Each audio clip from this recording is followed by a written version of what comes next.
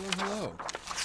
I would ask if y'all are excited for today, but frankly, being excited about today after how things were last week, that might be a bad sign. Because things were really bad last week. Stream went well, but if we're talking Hunger Games, things went poorly. Things went poorly. Proteus Spade says, this explains why you always used to ask about the audio during Vintage. Yeah, I mean, those little issues, they don't necessarily sound like a big deal during certain instances, but as they go through processing, like, A, I notice it, and B, you know, I will work really hard on some of this stuff, and the difference between like having a perfect recording of something and a really flawed recording of something can be huge, you know, and so if I've got like a big finale or something and I didn't realize that, you know, on some Saturday night, maybe I'm doing a remote D&D with my friends at that point, and something in my audio gets changed and we've got like an echo or something's all weird, and then that week we're reading like the big finale of something, you know, I don't get a lot of second chances at some of these things. And so yeah, in my books, it's like it's important to me to get good audio. Yeah, I don't know, it's the sort of thing I just dedicate a lot of time to this, and so I want it to sound good. Because let's see how many people we have in here right now. You folks who are in chat currently, you're gonna get this experience of it, but the recording, that's the one that 99% of people are going to get of this. That's the version they're gonna get. Let's see. Tenacious says, I forgot, which chapter are we up to now? This week is going to be the second to last stream of Hunger Games, at least of the core 3 books. As y'all may remember, I have committed to reading of Songbirds and Snakes because I think it would be a good one. I've been hearing positive things on that front, and so I would like to read it. I haven't committed to a timeline on that one yet, but today, chapters, let's see, 22, 23, and 24. 22, 23, and 24 today. And since we're running a little bit behind, I think let's go ahead and jump into some of our review, yeah? Let's talk about it. Chapters 19, 20, and 21. The very first part of the last part. Boggs is angry because Peeta is now with this crew and is going to be rolling with this crew, it seems, on their final mission here inside the Capitol. Peeta's here, he's armed, briefly, but he still does not seem like himself. He has these moments where he doesn't necessarily seem entirely present.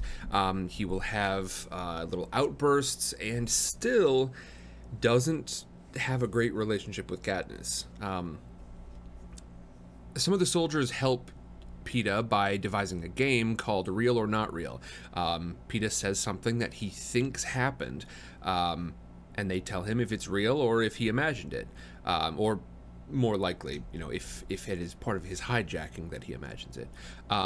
Such as, most of the people from 12 were killed in the fire. This is real. Less than 900 people made out alive. The fire was Peeta's fault. That's not real. President Snow destroyed 12 the way that he did 13 to send a message to the rebels. Things like that. Peeta gets hung up on small stuff, but over time, he does seem to be improving and getting a better sense of what is real and what is not real. Let me see. As they progress through the Capitol, they end up on this little block that is not too busy. It doesn't have a lot in the way of traps, and this is intentional. They're the Star Squad. They're mostly there for the cameras. They're supposed to be kind of out of danger because, frankly, now that all of the districts have been seized, well, they don't need that same level of kind of direct leadership. They just need strategic leadership in the Capitol, and they need to be able to progress into I don't know, into the capital without mostly on their military might, I guess I will say. They need to be able to progress on their military might. They don't need this sort of inspiration that is Katniss anymore because, well, all the districts are fallen and or joined. And so, Katniss, Peeta, Gale, Finnick, Boggs, they're all part of this Star Squad, and they end up on a particularly quiet block. And then they go to film some extra special propos, and the block gets a lot less quiet. Boggs dies very quickly due to a surprise trap, and transfers leadership of this squad by means of the Hollow, this sort of mapping device, transfers leadership over to Katniss. Now, Jackson is not terribly happy about this. She is a sort of Boggs' second in command, but Boggs transfers it over to Katniss nonetheless. And after some arguing, after deciding what to do about Peeta and whether or not to let him free, after the demise of a few more members of this squad, Katniss is in charge, and they've decided they're going to head deeper into the capital. They're not going to disengage. They're not going to leave. They're going to head deeper into the capital because Katniss says that the plan, the secret mission that was given to her, is to assassinate Snow and bring this rebellious activity to an end. Essentially take the final act.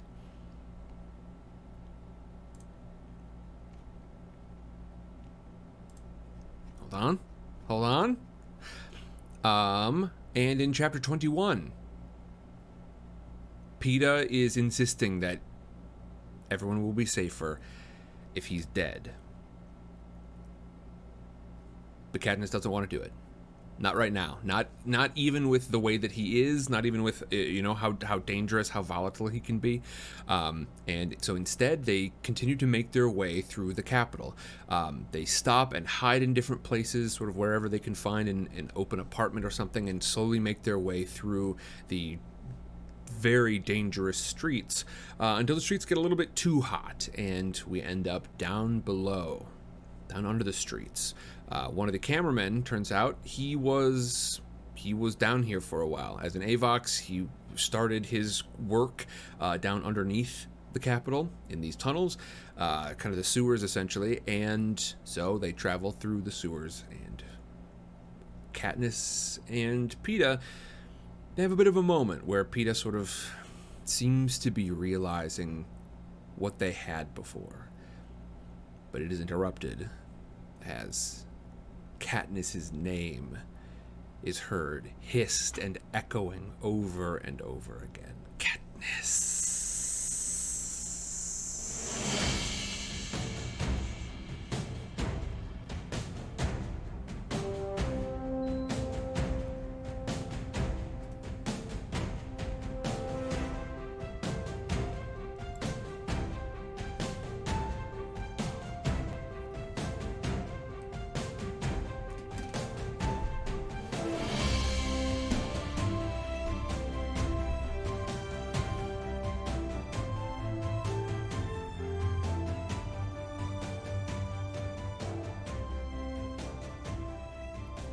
Chapter 22.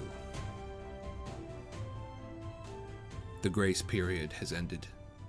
Perhaps Snow had them digging through the night, as soon as the fire died down anyway.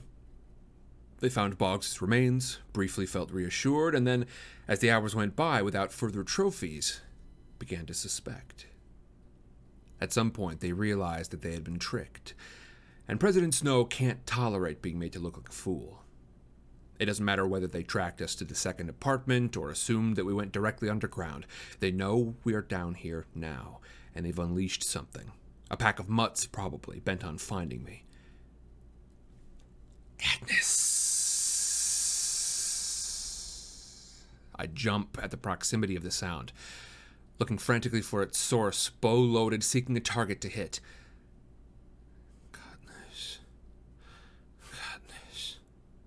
Peeta's lips are barely moving, but there's no doubt the name came out of him. Just when I thought he seemed a little better. when I thought he might be inching his way back to me. Here is proof of how deep Snow's poison went. Katniss. Peeta's programmed to respond to the hissing chorus, to join the hunt. He's beginning to stir. There's no choice. I position my arrow to penetrate his brain. He'll barely feel a thing. Suddenly, he's sitting up, eyes wide in alarm, short of breath. Katniss! He whips his head toward me, but doesn't seem to notice my bow, the waiting arrow. Katniss, get out of here! I hesitate. His voice is alarmed, but not insane. Why? What's making that sound? I don't know. Only that it has to kill you, says Peeta. Run! Get out! Go! After my own moment of confusion, I conclude I do not have to shoot him. Relax my bowstring, taking the anxious faces around me. Whatever it is, it's after me. It might be a good time to split up. But we're your guard, says Jackson. And your crew, adds Cressida. I'm not leaving you, Gale says. I look at the crew, armed with nothing but cameras and clipboards. And there's Finnick with 2 guns and a trident. I suggest that he gives one of the guns to Castor. Eject the blank cartridge from Peeta's, load it with a real one, and arm Pollux. Since Gale and I have our bows, we hand our guns over to Messala and Cressida. There's no time to show them anything but how to point and pull the trigger. But in close quarters, that might be enough. It's better than being defenseless. Now the only one without a weapon is Peeta, but anyone whispering my name with a bunch of mutts doesn't need one anyway. We leave the room free of anything but our scent. There's no way to erase that at the moment. I'm guessing that's how the hissing things are tracking us, because we haven't left much of a physical trail. The mutts' noses will be abnormally keen, but possibly the time we spent slogging through the water in the drain pipes will help to throw them. Outside the hum of the room, the hissing becomes more distinct. But it's also possible to get a better sense of the mutts' direction. They're behind us, still a fair distance. Snow probably had them released underground, near the place where he found Boggs' body. Theoretically, we should have a good lead on them, although they're certain to be much faster than us. My mind wanders to the wolf-like creatures in the first arena. The monkeys in the Quarter Quell, the monstrosities that I've witnessed on television over the years, and I wonder what form these mutts will take. Whatever Snow thinks will scare me the most. Pollux and I have worked out a plan for the next leg of our journey, and since it heads away from the hissing, I see no reason to alter it. If we move swiftly, maybe we can reach Snow's mansion before the mutts reach us. But there's a sloppiness that comes with speed. The poorly placed boot that results in a splash, the accidental clang of a gun against a pipe, even my own commands issued too loudly for discretion. We've covered about 3 more blocks via an overflow pipe and a section of neglected train track when the screams begin. Thick, guttural, bouncing off the tunnel walls. Avoxes, says Peeta immediately. That's what Darius sounded like when they tortured them. The mutts must have found them, says Cressida. So they're not just after Katniss, says League One. They'll probably kill anyone. It shows that they won't stop until they get to her, says Gale. After his hours studying with Beetee, he's most likely right. And here I am again, with people dying because of me.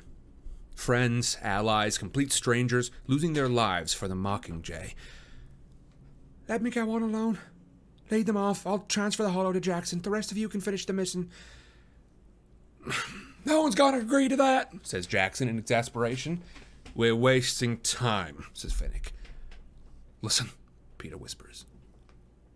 The screams have stopped, and in their absence my name has rebounded, startling in its proximity. It's below as well as behind us now. Katniss. I nudge Pollux on the shoulder and we start to run. Trouble is, we had planned to descend to a lower level, but that's out now. When we come to the steps leading down, Pollux and I are scanning for a possible alternative on the hollow when I start gagging. Masks on! Orders Jackson. There's no need for masks. Everyone's breathing the same air. I'm the only one losing my stew because I'm the only one reacting to the odor. Drifting up from the stairwell, cutting through the sewage. Roses. I begin to tremble. I swerve away from the smell and stumble right out onto the transfer. Smooth, pastel-colored tiled streets just like the ones above, but bordered by the white brick walls instead of homes. A roadway where delivery vehicles can drive with ease, without the congestion of the capital. Empty now, of everything but us. I swing up my bow and blow the first pod with an explosive arrow which kills the nest of flesh-eating rats inside. When I sprint for the next intersection, where I know one false step will cause the ground beneath our feet to disintegrate, feeding us to something labeled meat grinder, I shout a warning to the others to stay with me. I plan for us to skirt around the corner and then detonate the meat grinder, but another unmarked pod lies in wait. It happens silently. I'd miss it entirely if Finnick didn't pull me to a stop. Katniss? I whip around, arrow poised for flight, but what can be done? Two of Gale's arrows already lie useless beside the wide shaft of golden light that radiates from ceiling to floor. Inside, Masala is as still as a statue. Poised up on the ball of 1 foot, head tilted back, held captive by the beam. I can't tell if he's yelling, although his mouth is stretched wide. We watch, utterly helpless, as the flesh melts off his body like candle wax. Can't help him. Peeta starts shoving people forward. Can't! Amazingly, he's the only one still functional enough to get us moving. I don't know why he's in control when he should be flipping out and bashing my brains in, but that could happen at any second. At the pressure of his hand against my shoulder, I turn away from the grisly thing that was Masala. I make my feet go forward, fast, so fast I can barely skid to a stop before the next intersection. A spray of gunfire brings down a shower of plaster. I jerk my head from side to side, looking for the pod before I turn and see the squad of peacekeepers pounding down the transfer toward us. With the meat grinder pod blocking our way, there's nothing to do but fire back. They outnumber us 2-1, but we've still got the 6 original members of the Star Squad who aren't trying to run and shoot at the same time. Fish in a barrel, I think, as blossoms of red stain their white uniforms. 3/4 of them are down and dead when more begin to pour in from the side of the tunnel, the same one that I flung myself through to get away from the smell from the... Those aren't peacekeepers. They're white, 4-limbed, about the size of a full-grown human, but that's where the comparisons stop. Naked, with long reptilian tails, arched backs, and heads that jut forward, they swarm over the peacekeepers, living and dead, clamp onto their necks with their mouths, and rip off the helmeted heads. Apparently, having a capital pedigree is as useless here as it was in 13. It seems to take only seconds before the peacekeepers are decapitated. The mutts fall to their bellies and skitter toward us on all fours. This way! I shout, hugging the wall and making a sharp right turn to avoid the pod. When everyone's joined me, I fire into the intersection and the meat grinder activates. Huge mechanical teeth burst through the street and chew the tile to dust. That should make it impossible for the mutts to follow us, but I don't know. The wolf and monkey mutts I've encountered could leap unbelievably far. The hissing burns my ears and the reek of roses makes the walls spin. I grab Pollux' arm. Forget the mission. What's the quickest way above ground? There's no time for checking the hollow. We follow Pollux for about 10 yards along the transfer and go through a doorway. I'm aware of tile changing to concrete, of crawling through a tight, stinking pipe onto a ledge about a foot wide. We're in the main sewer. A yard below, a poisonous brew of human waste, garbage, and chemical runoff bubbles by us. Parts of the surface are on fire. Others emit evil-looking clouds of vapor. One look tells you that if you fall in, you're never coming back. Moving as quickly as we dare on the slippery ledge, we make our way to a narrow bridge and cross it. In an alcove at the far side, Pollux smacks a ladder with his hand and points up the shaft. This is it, our way out. A quick glance at our party tells me something's off. Wait! Where are Jackson and League One? They stated the meat grinder to hold the mutts back. What? I'm lunging back for the bridge, willing to leave no one to those monsters when he yanks me back. Don't waste their lives, Katniss. It's too late for them. Look. Holmes looks to the pipe where the mutts are slithering onto the ledge. Stand back, Gale shouts. With his explosive-tipped arrows, he rips the far side of the bridge from its foundation. The rest sinks into the bubbles, just as the mutts reach it. For the first time, I get a good look at them. A mix of human and lizard, and who knows what else. White, tight reptilian skin smeared with gore, clawed hands and feet, their faces a mess of conflicting features. Hissing, shrieking my name now as their bodies contort in rage, lashing out with tails and claws, taking huge chunks of one another, or their own bodies, with wide, lathered mouths, driven mad by their need to destroy me. My scent must be as evocative to them as theirs is to me. More so, because despite its toxicity, the mutts begin to throw themselves into the foul sewer. Along our bank, everyone opens fire. I choose my arrows without discretion, sending arrowheads, fire, explosives into the mutts' bodies. They're mortal, but only just. No natural thing could keep coming with 24 bullets in it. Yes, we can eventually kill them, but there are so many. An endless supply pouring from the pipe, not even hesitating to take the sewage. But it's not their numbers that make my hands shake so. No mutt is good. All are meant to damage you. Some take your life, like the monkeys. Others your reason, like the tracker jackers. However, the true atrocities, the most frightening, incorporate a perverse psychological twist designed to terrify the victim. The sight of the wolf mutts with the dead tribute's eyes. The sound of the jabberjays replicating Prim's tortured screams. The smell of Snow's roses mixed with the victim's blood. Carried out across the sewer, cutting through even this foulness, making my heart run wild, my skin turn to ice, my lungs unable to suck air. It's as if Snow's breathing right in my face, telling me it's time to die. The others are shouting at me, but I can't seem to respond. Strong arms lift me as I blast the head off of a mutt whose claws have just grazed my ankle.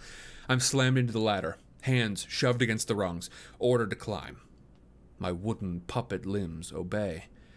Movement slowly brings me back to my senses. I detect one person above me, Pollux. Peeta and Cressida are below. We reach a platform.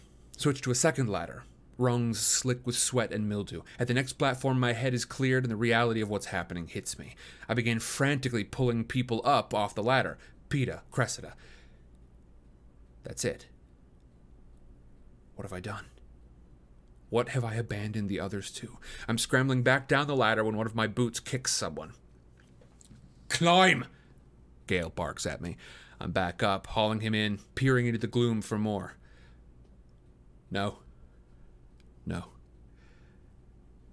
Gale turns my face to him and shakes his head. Uniform shredded, gaping wound in the side of his neck. There's a human cry from below. Someone still alive? I plead. No, Katniss. They're not coming. Only the mutts are. Unable to accept it, I shine the light from Cressida's gun down the shaft. Far below, I can just make out Finnick, struggling to hang on as 3 mutts tear at him. As one yanks back his head to take the death bite, something bizarre happens. It's as if I'm Finnick, watching images of my life flash by. The mast of a boat, a silver parachute, Mags laughing, a pink sky, Beatty's trident, Annie in her wedding dress, waves breaking over rocks. Then it's over. I slide the hollow from my belt and choke out, Nightlock, Nightlock, Nightlock. Release it. Hunch against the wall with the others as the explosion rocks the platform and bits of mutt and human flesh shoot out of the pipe and shower us. There's a clank as Pollux slams a cover over the pipe and locks it into place. Pollux, Gale, Cressida, Peeta, and me. We were all that's left. Later, the human feelings will come. Now I'm conscious only of an animal need to keep the remnants of our band alive. We can't stop here. Someone comes up with a bandage. We tie it around Gale's neck, get him to his feet. Only one figure stays huddled against the wall. Peter, I say. There's no response. Has he blacked out? I crouch in front of him, pulling his cuffed hands from his face. Peter. His eyes are like black pools, the pupils dilated so that the blue irises have all but vanished. The muscles in his wrist are hard as metal. Leave me, he whispers. I can't hang on. Yes, you can, I tell him. Peter shakes his head. I'm losing it. I'll go mad. Like them. Like the mutts. Like a rabid beast bent on ripping my throat out. And here, finally here in this place, in these circumstances, I will really have to kill him. And Snow will win. Hot, bitter hatred courses through me. Snow has won too much already today. It's a long shot. It's suicide maybe, but I do the only thing I can think of. I lean in and kiss Peter full on the mouth. His whole body starts shuddering, but I keep my lips pressed against his until I have to come up for air. My hands slide up his wrists and clasp his. Don't let him take you away from me. Peter's panting hard as he fights the nightmares raging in his head. No, I don't want to. I clench his hands to the point of pain. Stay with me. His pupils contract to pinpoints, dilate again rapidly, and then return to something resembling normalcy. Always, he murmurs. I help Peter up and address Pollux. How far to the street? He indicates it's just above us. I climb the last ladder and push open the lid to someone's utility room. I'm rising to my feet when a woman throws open the door. She wears a bright turquoise silk robe embroidered with exotic birds. Her magenta hair is fluffed up like a cloud and decorated with gilded butterflies. Grease from the half-eaten sausage she's holding smears her lipstick. The expression on her face says she recognizes me. She opens her mouth to call for help. Without hesitation, I shoot her through the heart.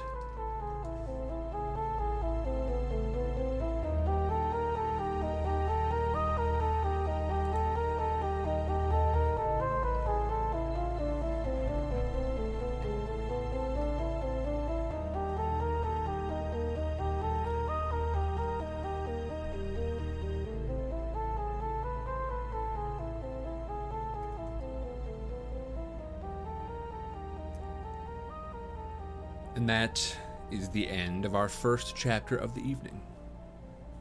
For those of you who wonder who I am, what this is all about, my name is Sam, and this is Sidecar Stories. If you want to find out more, go ahead and follow the links in this command here. The links command can be used at any time. It can bring up the linktree/sidecar stories, linktr.ee/sidecar stories. That is the link to follow, especially to the Discord, and that is the link to share. Now, I'll remind some of you folks about some of our announcements as we get into our chatter break question here. Let me start with the chatter break question, and then we will move on to our announcements. First, of course, we have got, Katniss is charging toward the finish line here. There's not very far left to go, and yet each step is much more difficult than the last. Getting deeper into the capital is darn near impossible, and although she has made it happen, once again, the losses are extreme. Finnick is gone. As Katniss continues to plunge forward here, we know that she's aware of all of the loss, right? She mentions it in the chapter here. She's aware of all of the lost souls that pass as a result of her activities. Now, they do not negate the value of what she does. You know, she's not saying like all this loss of life doesn't make it worth it, but she is aware of how much loss of life there is for her to take every step toward completing this rebellion, toward liberation, etc. She knows. There are lots of lives she's willing to give up. but we know that there are a few that she is not. Here's my question for you all. How far is Katniss going to be willing to go? And how much more tested is she going to be? Most specifically, she's got these two people with her that we know, Peeta and Gale, they're kind of off the list. She would be willing to sacrifice just about anyone else, knowing, that at some point that loss will be reflected in something good, she hopes. Gale and Peeta. Is she going to have to lose one of them or both of them? And if she's presented with a choice, what will she choose? There's our try to break question. Is Katniss going to be forced with the loss of Gale and or Peeta to make this rebellion complete? And if she's faced with a choice, what will she choose? Will she choose the rebellion or will she choose these people? There we go. There's our Cheddar Break question. Let me bounce back for a moment and talk about a couple of announcements. We have got our Discord, right? I just mentioned the link there in chat, but what if we had a second Discord? What if in this Discord it were more of an RP Discord with places to go, things to discover, secrets to uncover, and characters for you to play? What if we had a Realms of Recitus roleplay server? Now, for those of you who are not aware right now, we are hanging out in the Realms of Recitus on Wednesdays. We are doing our second campaign in this world, and for some of you, it's a lot of fun to come in onto the streams and share control over the character of Igor. But what if you want to have your own character, a character of your very own, who makes all of their own choices, who can go ahead and join in some of the adventures that we have? What about a character who can make their own choices, who can make their own discoveries? I want to see what sort of characters y'all wish to create. I want you to join the Realms of Recitus, and I want these characters to potentially, join into the adventures that we go on Wednesdays. I think this is going to be a lot of fun, and I cannot wait to see what sort of characters you come up with. Mirrodin, we do not have a link to the server yet because it opens next Wednesday. The soft opening is going to be next Wednesday. We're going to open a small part of it such that I can sort of, get a hang for some of the mechanics. I was waiting for the perfect time to deploy it perfectly, and I've realized that's just not going to happen. So instead, we're going to take an incremental approach. I am going to learn a lot about this. I've never done this before.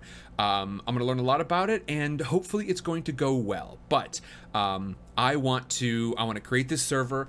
It will be almost entirely in character. The out of character portion will be handled in our normal server, but in this one, just a place for us all to go and hang out and have some cool adventures over there. I plan to make part of it very independent so that y'all can do your own things in there, and then also, I would love to run adventures with just groups of viewers over in Discord. They will probably be all text-based unless I decide that, it's a lot easier to do where, I will come on audio and then y'all can respond in text-based, that kind of stuff.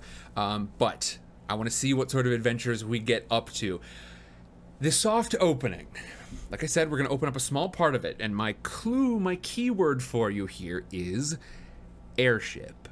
And so, as we get set up for the soft opening on Wednesday, the wide opening, the grand opening of the entire server is going to be during Book Fair, which is going to be mid to late September. Before next week, I'm going to be picking the dates for that, so you can expect those very soon. But the soft opening, be thinking airship. What sort of character would you want to be aboard an airship? There you go, folks. I'm very excited. We're going to, like I said, we're going to learn about this. This is the sort of thing that I don't know how it's going to work, but I've been too excited about it for literally over a year at this point. I've been too excited about it and just thinking about, how it would work, how I can deploy it, when might be the best time to do so. And at the end of the day, I've realized, there's not going to be a perfect time. So instead, I'm going to do it imperfectly. This is something that I really struggle with, is committing to doing things even though I know they won't be sort of perfect. I know some of my Some of my activities might not indicate that, but I definitely have trouble saying, you know what, I'm going to do this even though it's not going to be perfect from the beginning. I'm growing. I'm going to try and I'm doing my best, and frankly, I've been really thankful for all of you good folks who have joined and decided, you know what, hey, these aren't perfect, but I'll hang out anyway. I'm really thankful for y'all. And Proteus Spade says, wait, book fair's happening? I wasn't sure. Yes, indeed. Don't forget about book fair, gang.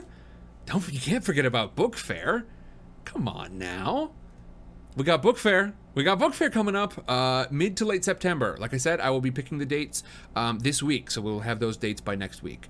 I'm super excited. Book fair was a ton of fun last year. I've already made a couple of suggestions about like for instance, Stray. The game Stray seems like it's something that could well end up in our book fair rotation. Because I don't know, like I said, I don't know if I'm going to handle it exactly like last year, but it's still going to be a week of streams where I stream like a ton during the day, like last year. Big Mama says, oh, I get to write another story for book fair? Yeah, absolutely. I think we're going to have a lot of repeat events and then a lot of new events as well. So I'm really looking forward to that. We're going to be chatting about that over in Discord. So if y'all want to get in on that book fair action, if you want to make suggestions, go ahead, head on over to Discord. For right now, suggestions can just go in the general chat channel, and then I will probably make another sort of book fair. Actually, I can just bring it back from the dead, from the archive chats. Where are we at here? Here it is, book fair. You know what? I am just going to bring this channel back. That's what I'm going to do. I think I like that plan a lot better. Okay, here we go. The book fair channel is going to be... It's going to be right near the general chat is where I'm going to put this one. So... How can I... Hello? I've got too many channels. I can't move it properly. I guess I'll move it into Pit Crew. Keep current permissions. Okay, hold on. We can do this. Oh, that's right. Duh, I can collapse all these down. Then I don't have nearly as far to move it. Oop. Let me see. All right. There it is, just up underneath general chat. You should be able to chat in there. Let me check the permissions really quickly. Everyone can view this channel. You should be able to. And... people can send messages in threads, create threads, attach files, add reactions, zippity-doo-dah, zippity-yay. Can I just... Here we go. Just sync it now. There we go. Nails it. Oh, there we go. Oops. There we go. Fantastic. Okay, so I have revived the book fair channel. Right now, if y'all are looking there, you're going to find a ton of clips from last year. We had a really, really good time, and I really enjoyed it. So go ahead and check that out, gang. Had a ton of fun, and now we are going to get back to today's stream. Gonna refocus. Gonna get back into it. Okay, here we go. Don't forget, if you want to head over and check out the Discord, you can find a lot of those links in the book fair chat over there. And if you want to put in suggestions, that is the spot to put it. If you've got anything where you're like, I love this from last year, please go ahead and put this in. Go ahead and pop that in over there. Okay, now let me see. Let's see about our chatter break here.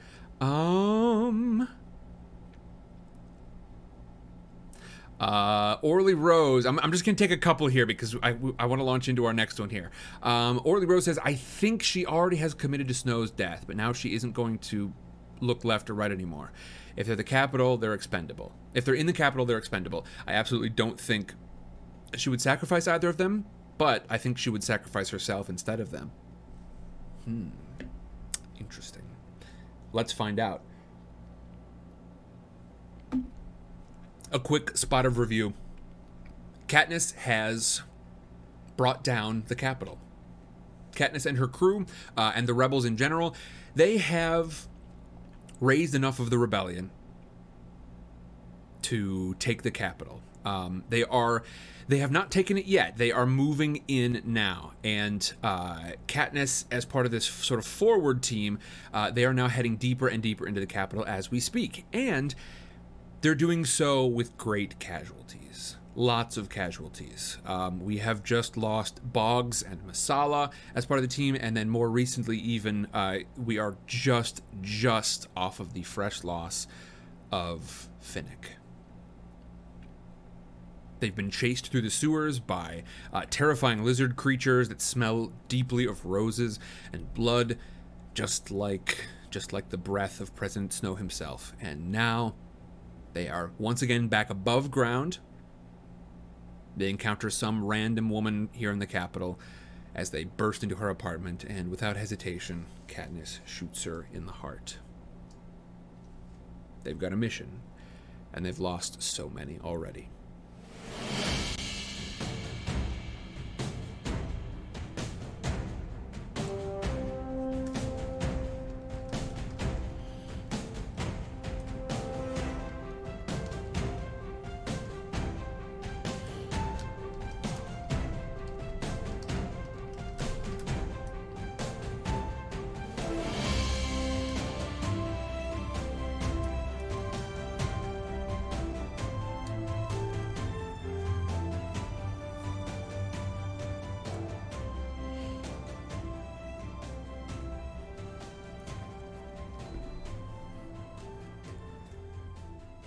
Chapter 23. Who the woman was calling to remains a mystery, because after searching her apartment, we find she was alone. Perhaps her cry was meant for a nearby neighbor, or was simply an expression of fear. At any rate, there's no one else to hear her. This apartment would be a classy place to hole up in for a while, but that's a luxury we can't afford. How long do you think we've got before they figure out some of us have survived? I ask. I think they could be here any time, Gale answers. They knew that we were heading for the streets. Probably the explosion will throw them off for a few minutes, and then they'll start looking for our exit point. I go to a window that overlooks the street. When I peek through the blinds, I'm not faced with peacekeepers, but a bundled crowd of people going about their business. During our underground journey, we have left the evacuated zones far behind and surfaced in a busy section of the capital. This crowd offers our only chance of escape.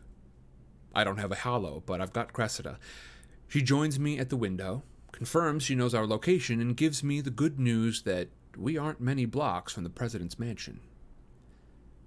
One glance at my companions tells me this is no time for a stealth attack on Snow. Gale's still losing blood from the neck wound, which we haven't even cleaned. Peeta's sitting on a velvet sofa with his teeth clamped down on a pillow, either fighting off madness or containing a scream. Pollux weeps against the mantel of an ornate fireplace. Cressida stands determinedly at my side, but she's so pale her lips are bloodless. I'm running on hate. When the energy for that ebbs, I'll be worthless. Let's check her closets, I say. In one bedroom, we find hundreds of the woman's outfits. Coats, pairs of shoes, rainbow wigs, even enough makeup to paint a house. In a bedroom across the hall, there's a similar selection for men. Perhaps they belong to her husband. Perhaps to a lover who had the good luck of being out this morning. I call the others into dress. At the sight of Peeta's bloody wrists, I dig into my pocket for the handcuff key, but he jerks away from me. No, he says. Don't. They help me to hold it together. You might need your hands, says Gale. When I feel myself slipping, I dig into my wrists, and the pain helps me to focus, says Peeta. I let them be. Fortunately, it's cold out, so we can conceal most of our uniforms and weapons under the flowing coats and cloaks. We hang our boots around our necks by their laces and hide them, pull on silly shoes to replace them. The real challenge, of course, is our faces. Cressida and Pollux run the risk of being recognized by acquaintances. Gale could be familiar from the propos and the news, and Peeta and I are known by every citizen of Panem. We hastily help one another apply thick layers of makeup, pull on wigs and sunglasses. Cressida wraps scarves over Peeta's and my mouths and noses. I can feel the clock ticking away, but stop for just a few moments to stuff pockets with food and first aid supplies. Stay together, I stay at the front door. Then we march right out onto the street. Snow flurries have begun to fall. Agitated people swirl around us, speaking of rebels and hunger and me in their affected capital accents. We cross the street, pass a few more apartments. Just as we turn around a corner, 3 peacekeepers sweep past us. We hop out of their way, as the real citizens do, wait until the crowd returns to its normal flow, and keep moving. Cressida, I whisper. can you think of anywhere? I'm trying, she says. We cover another block, and the sirens begin. Through an apartment window, I see an emergency report and pictures of our faces flashing. They haven't identified who in our party died yet, because I see Castor and Finnick among the photos. Soon, every passerby will be as dangerous as a peacekeeper. Cressida, there's one place. It's not ideal, but we can try it, she says. We follow her a few more blocks and turn through a gate into what looks like a private residence. It's some kind of shortcut, though, because after walking through a manicured garden, we come out another gate into a small back street that connects 2 main avenues. There are a few pokey stores, one that buys used goods, another that sells fake jewelry. Only a couple of people are around, and they pay no attention to us. Cressida begins to babble in a high-pitched voice about fur undergarments, how essential they are during the cold months. Wait till you see the prices. Believe me, it's half of what you'll pay on the avenues. We stop before a grimy storefront, filled with mannequins in furry underwear. The place doesn't even look open, but Cressida pushes through the front door, setting off a dissonant chiming. Inside the dim, narrow shop, lined with racks of merchandise, the smell of pelts fills my nose. Business must be slow, since we're the only customers. Cressida heads straight for a hunched figure sitting at the back. I follow, trailing my fingers through the soft undergarments as we go.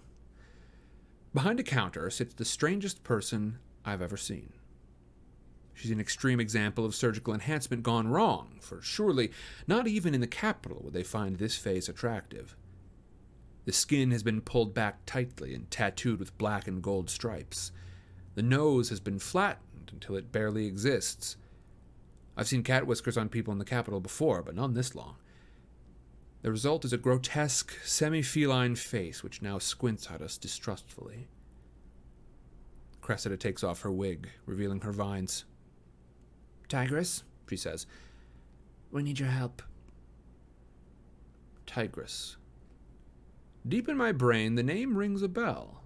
She was a fixture, a younger, less disturbing version of herself, at the earliest Hunger Games I can remember. A stylist, I think. I don't remember for which district, not 12. And she must have had one operation too many and crossed the line into repellents. So this is where stylists go when they've outlived their use. To sad, themed underwear shops where they can wait for death. Out of the public eye. I stare at her face, wondering if her parents actually named her Tigress, inspiring her mutilation, or if she chose the style and changed her name to match her stripes. Plutarch said you could be trusted, adds Cressida. Great. She's one of Plutarch's people.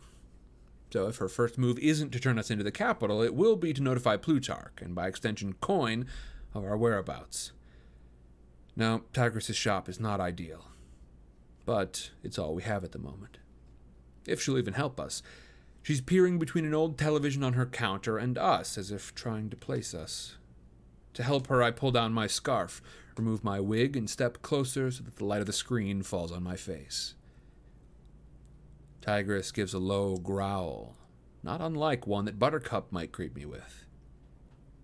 She slinks down off of her stool and disappears behind a rack of fur-lined leggings.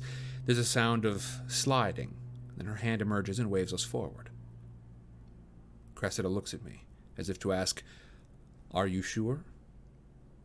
But what choice do we have? Returning to the streets under these conditions guarantees our capture or death. I push around the furs and find Tigress has slid back a panel at the base of the wall. Behind it seems to be the top of a steep stone stairway. She gestures for me to enter. Everything about the situation screams trap. I have a moment of panic and find myself turning to Tigress, searching those tawny eyes. Why is she doing this? She's no sinner, someone willing to sacrifice herself for others. This woman was the embodiment of capital shallowness. She was one of the stars of the Hunger Games until she wasn't. So is that it then? Bitterness? Hatred? Revenge? Actually, I'm comforted by the idea. A need for revenge can burn long and hot, especially if every glance in a mirror reinforces it. Did Snow ban you from the games? I ask. She just stares back at me. Somewhere her tiger tail flicks with displeasure. Because I'm going to kill him, you know. Her mouth spreads into what I take for a smile. Reassured that this isn't complete madness, I crawl through the space. About halfway down the steps, my face runs into a hanging chain, and I pull it, illuminating the hideout with a flickering fluorescent bulb. It's a small cellar with no doors or windows. Shallow and wide. Probably just a strip between two real basements. What's a basement, Sam? Shallow and wide. Probably just a strip between two real basements. A place whose existence could go unnoticed unless you had a very keen eye for dimensions. It's cold and dank, with piles of pelts that I'm guessing haven't seen the light of day in years. Unless Tigris gives us up, I don't think anyone will find us here. By the time I reach the concrete floor, my companions are on the steps. The panel slides back into place. I hear the underwear rack being adjusted on squeaky wheels, Tigris padding back to her stool. We've been swallowed up by her store. Just in time, too, because Gale looks on the verge of collapse. We make a bed of pelts, strip off his layers of weapons, and help him onto his back. At the end of the cellar, there's a faucet, about a foot from the floor, with a drain underneath it. I turn the tap on, and after much spluttering and a lot of rust, clear water begins to flow. We clean Gale's neck wound, and I realize bandages won't be enough. He's going to need a few stitches. There's a needle and sterile thread in the first aid supplies, but what we lack is a healer. It crosses my mind to enlist a tigress. As a stylist, she must know some work with a needle. But that would leave no one manning the shop, and she's doing enough already. I accept that I'm probably the most qualified for the job. I grit my teeth and put in a row of jagged sutures. It's not pretty, but it's functional. I smear it with medicine and wrap him up. Give him some painkillers. You can rest now. It's safe here, I tell him. He goes out like a light. While Cressida and Pollux make fur nests for each of us, I attend to Peeta's wrists, gently rinsing away the blood, putting on an antiseptic, and bandaging them beneath the cuffs. You've got to keep them clean, otherwise the infection could spread and... I know what blood poisoning is, Katniss, says Peeta. Even if my mother isn't a healer. I'm jolted back in time. To another wound, another set of bandages. You said the same thing to me in the Hunger Games. The first ones. Real or not real? Real, he says. And you risked your life getting the medicine that saved me? Real, I shrug. You were the reason I was able to do it. Was I? The comment throws him into confusion. Some shiny memory must be fighting for his attention because his body tenses and his newly bandaged wrists strain against the metal cuffs. Then all the energy saps from his body. I'm so tired, Katniss. Go to sleep, I say. He won't until I've rearranged his handcuffs and shackled him to one of the stair supports. It can't be comfortable, lying there with his arms above his head, but in a few minutes, he drifts off too.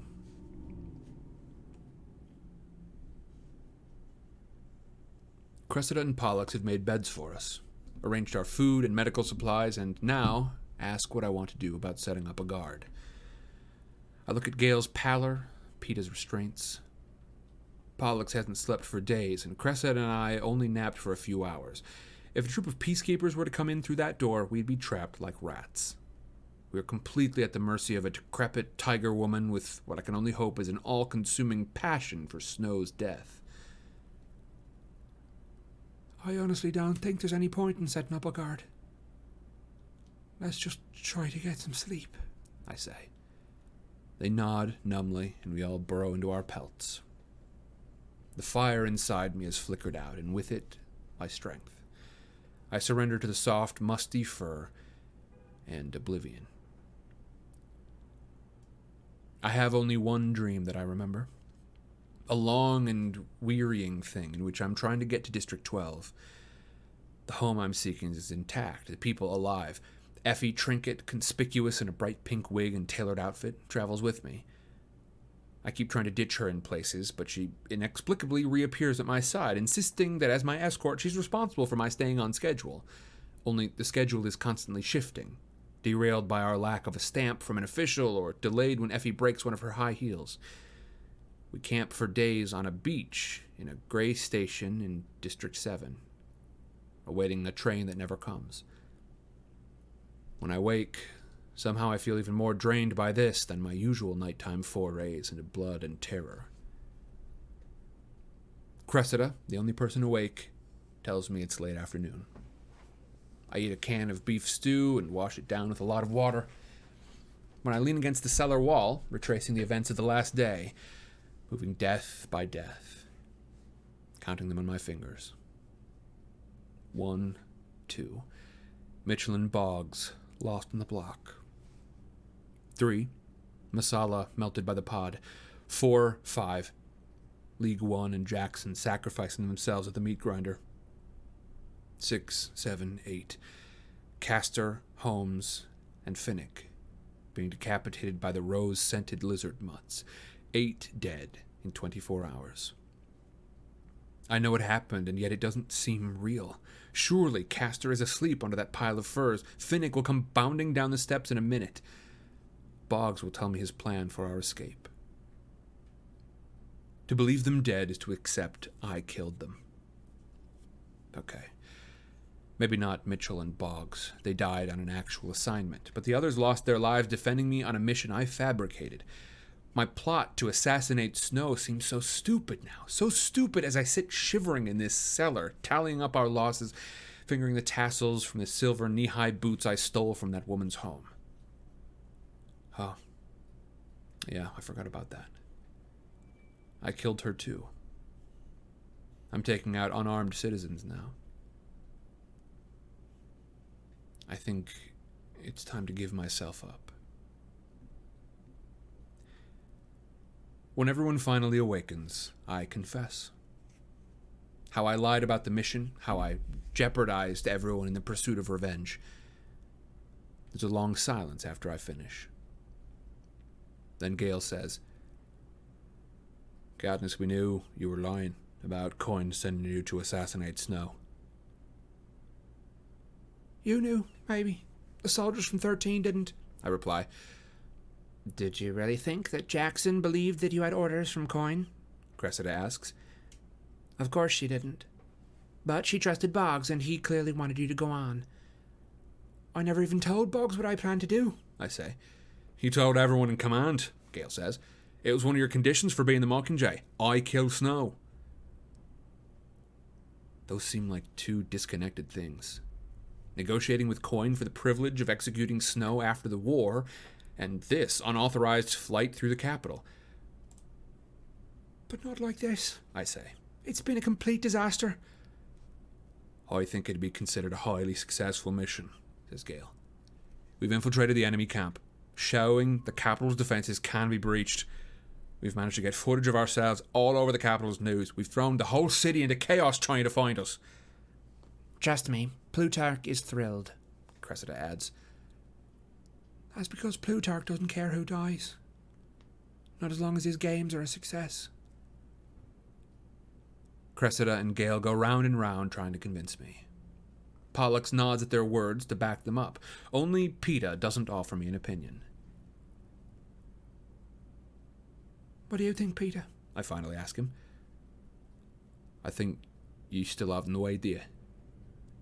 The effect that you can have. He slides his cuffs up to support and pushes himself into a sitting position. None of the people that we lost were idiots. They knew what they were doing. They followed you because they believed that you really could kill Snow. I don't know why his voice reaches me when no one else's can. But if he's right, and I think he is, I owe the others a debt that can only be repaid in one way. I pull my paper map from my pocket in my uniform and spread it out on the floor with new resolve. Where are we, Cressida? Tigris' shop sits about 5 blocks from the city circle and Snow's mansion. We are in easy walking distance through a zone in which the pods are deactivated for the residents' safety. We have disguises that, perhaps with some embellishments from Tigris' furry stock, could get us safely there. But then what? The mansion's sure to be heavily guarded, under round-the-clock camera surveillance, and laced with pods that could become live at the flick of a switch. What we need to do, get him out there, into the open, Gale says to me. And one of us can pick him off. Does he ever appear in public anymore? Asks Peeta. I don't think so, Says Cressida. At least in all the recent speeches I've seen, he's been in the mansion, even before the rebels got here. I imagine he's become more vigilant after Finnick aired his crimes. That's right. It's not just the Tigresses of the capital who hate Snow now, but a web of people who know what he did to their friends and families. It would have to be something bordering on miraculous to lure him out. Something like... I bet he'd come out for me, I say. If I were captured, he'd want that as public as possible. He'd want my execution on his front steps. I let this sink in. Then Gale could shoot him from the audience. No, Peeta shakes his head. There are too many alternative endings to that plan. Snow might decide to keep you and torture information out of you, or to have you publicly executed without being present, or kill you inside the mansion and display your body out front. Gale, I say. Seems like an extreme solution to jump to immediately. Maybe, if all else fails. Let's keep thinking. In the quiet that follows, we hear Tigris' soft footfall overhead. Must be closing time. She's locking up, fastening the shutters maybe. A few minutes later, the panel at the top of the stairs slides open. Come up, Says a gravelly voice. I have some food for you. It's the first time she's talked since we arrived. Whether it's natural or from years of practice, I don't know, but there's something in her manner of speaking that suggests a cat's purr. As we climb the stairs, Cressida asks, Did you contact Plutarch, Tigris? No way to. Tigris shrugs. You'll figure out you're in a safe house. Don't worry. Worry. I feel immensely relieved by the news that I won't be given, and have to ignore, direct orders from 13. Or make up some viable defense for the decisions I've made over the last couple of days. In the shop, the counter holds some stale hunks of bread, a wedge of moldy cheese, and half a bottle of mustard. It reminds me that not everyone in the capital has full stomachs these days. I feel obliged to tell Tigris about our remaining food supplies, but she waves my objections away. I eat next to nothing, She says. and then only raw meat. This seems a little too in character, but I don't question it. I just scrape the mold off the cheese and divide up the food among the rest of us. While we eat, we watch the latest Capitol news coverage. The government has the rebel survivors narrowed down to the 5 of us. Huge bounties are offered for information leading to our capture. They emphasize how dangerous we are, show us exchanging gunfire with the peacekeepers, although not the mutts ripping off their heads, do a tragic tribute to the woman lying where we left her, with my arrow still in her heart. Someone has redone her makeup for the cameras. The rebels let the Capitol broadcast run on uninterrupted. have the rebels made a statement today? I ask Tigris. She shakes her head. I doubt Coin knows what to do with me, now that I'm still alive. Tigris gives a throaty chuckle. No one knows what to do with you, girlie. Then she makes me take a pair of the fur leggings, even though I can't pay her for them. It's the kind of gift you have to accept. And anyway, It's cold down in that cellar. Downstairs after supper, we continue to rack our brains for a plan. Nothing good comes up, but we do agree that we can no longer go out as a group of 5, and that we should try to infiltrate the president's mansion before I turn myself into bait. I consent to that second point to avoid further argument. If I do decide to give myself up, it won't require anyone else's permission or participation. We change bandages, handcuff Peeta back to his support, and settle down to sleep. A few hours later, I slip back into consciousness and become aware of a quiet conversation. Peeta and Gale. I can't stop myself from eavesdropping. "Thanks for the water," Peeta says. "No problem," Gale replies. "I wake up 10 times a night anyway." "To make sure that Katniss is still here?" asks Peeta. "It's something like that," Gale admits. There's a long pause before Peeta speaks again. "That was funny what Tigris said about no one knowing what to do with her." "Well, we never have," Gale says. They both laugh. It's so strange to hear them talking like this, almost like friends, which they're not, never have been, although they're not exactly enemies.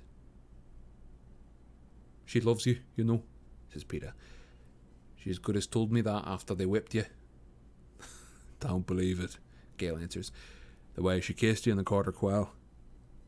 Well, she never kissed me like that." "It was just a part of the show," Peeta tells him, although there's an edge of doubt in his voice. No. Now you won her over. Gave up everything for her. Maybe that's the only way to convince her you love her." There's a long pause. "I should have volunteered to take your place in the first Hunger Games. Protected her then." "You couldn't," says Peeta. "She'd never have forgiven you. You had to take care of her family. They mattered to her more than her life." "Well, it won't be an issue much longer. I think it's unlikely all 3 of us are going to be out of here by the end of the war. And if we are, I guess it's Katniss's problem. Who to choose?" Gale yawns. "We should get some sleep." "Yeah." I hear Peeta's handcuffs slide down the support as he settles in. "I wonder how she'll make up her mind." "Oh, that I do know." I can just catch Gale's last words through the layer of fur. "Katniss will pick whoever she thinks she can't survive without."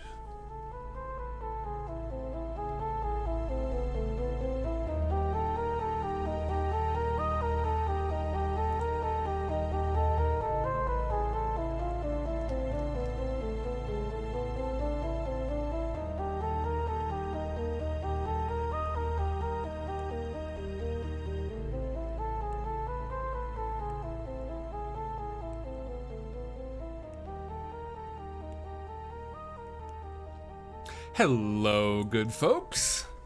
I hope that you are well, and I thank you very much for joining me tonight. Once again, my name is Sam. This is Sidecar Stories. If you want to find out more about this channel, go ahead and follow the links, linktree/Sidecar Stories, linktr.ee/Sidecar Stories. You can use the links command at any time. That'll bring you there. That is the link to follow, especially over to Discord, especially as we have got Book Fair coming up. Next week, we've got the soft opening of our RP server. Tonight, we've got one more chapter left to go. Chapter 24. I want you to be prepared once again. These chapters don't get any less gory, frankly, than the chapters that we read last week. So I want you to keep that in mind. If that is too much for you, perhaps it might be better if you skip past some of these things and just catch it on the recap. Speaking of recaps, I'm going to leave you all with a chatter break question. I am going to go ahead and take a quick 5-minute break, and then when I come back, we'll talk recap, we'll talk chatter break, and we'll read our third and final chapter for the evening, chapter 24. And once again, my good folks, next week is our last stream of the Core 3 Hunger Games books. I don't know precisely when I'm going to be reading Ballad of Songbirds and Snakes, but I do intend to, and I will remind you all of a couple of things. involving reading. Our next series after this is going to be the big one, The Lord of the Rings. I have committed to, at the very least, reading the first book. We're going to continue to take votes after that to see if y'all want to keep up with that one or push on to something new. But The Lord of the Rings, it's going to be a huge undertaking, but I'm going to do the darn thing. Not only that, but as I believe I have mentioned, this summer essentially got a little wild for me. Just trying to live a little skinny, trying to make sure that we've got plenty of money for rent coming up here in the next couple of months. However, the temporary position that I took is wrapping up. The temporary third job that I took. This is job number 1. I've got job number 2 at the shop where I work, and then job number 3 is now wrapping up. In addition, I've been hired a couple of times to run RPG things, and I intend to continue to do that. And I'm making decent money at it. These are all really good things because that means I'm going to be able to jump back into Vintage Sidecar. And if y'all remember, our next adventure in Vintage Sidecar is going to be none other than the Sherlock Holmes series. This means that coming up, we're going to be doing Sherlock Holmes concurrent with Lord of the Rings. We are going to be hitting some of the deepest, classics in each venue that exist. Lord of the Rings and Sherlock Holmes? Come on now. I hope y'all are excited. I certainly am. Let me give y'all a chatter break question. When we come back, we will talk about review, and then we'll go on into our next and final chapter for the evening. Yeah, Monkey is excited. Y'all, get hype. Come on. This is going to be a great fall for Sidecar Stories. A great autumn for Sidecar Stories. Book Fair coming up. Lord of the Rings coming up. Sherlock Holmes coming up. I hope you're excited. I hope you're real excited. I absolutely am. All right. So, with that said, our chatter break question is, I think we have to stick with Katniss, but I want to bounce between Katniss and President Snow and President Coin. Katniss, President Snow, President Coin. This a sort of trio of intents here. These are 3 people with potentially the most power in the entirety of Panem right now. Katniss and her actions will carry enormous weight, even though she is not formally considered a leader. President Coin, of course, seems to be winning this battle for supremacy against the forces, the loyalists to President Snow. And of course, President Snow still commands quite a bit of authority between the people who are loyal to him, either because they like the system that he upholds, or perhaps just because he's got dirt on them and they know how dangerous President Snow is. These 3 people with enormous power. I'm going to ask a very ambiguous question. How do we think that these 3 powers, the powers of these 3 people, are going to clash?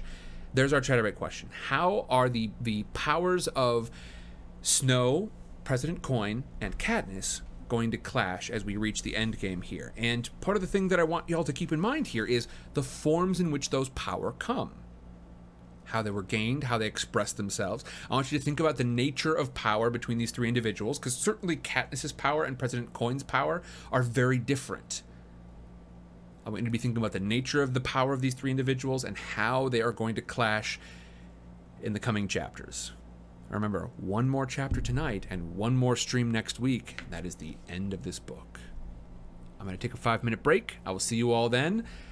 It's been delightful. I'll see you in 5. Bye-bye.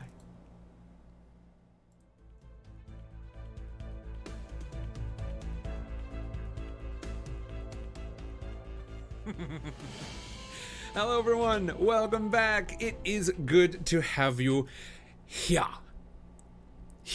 Hello everyone, I hope that you are well.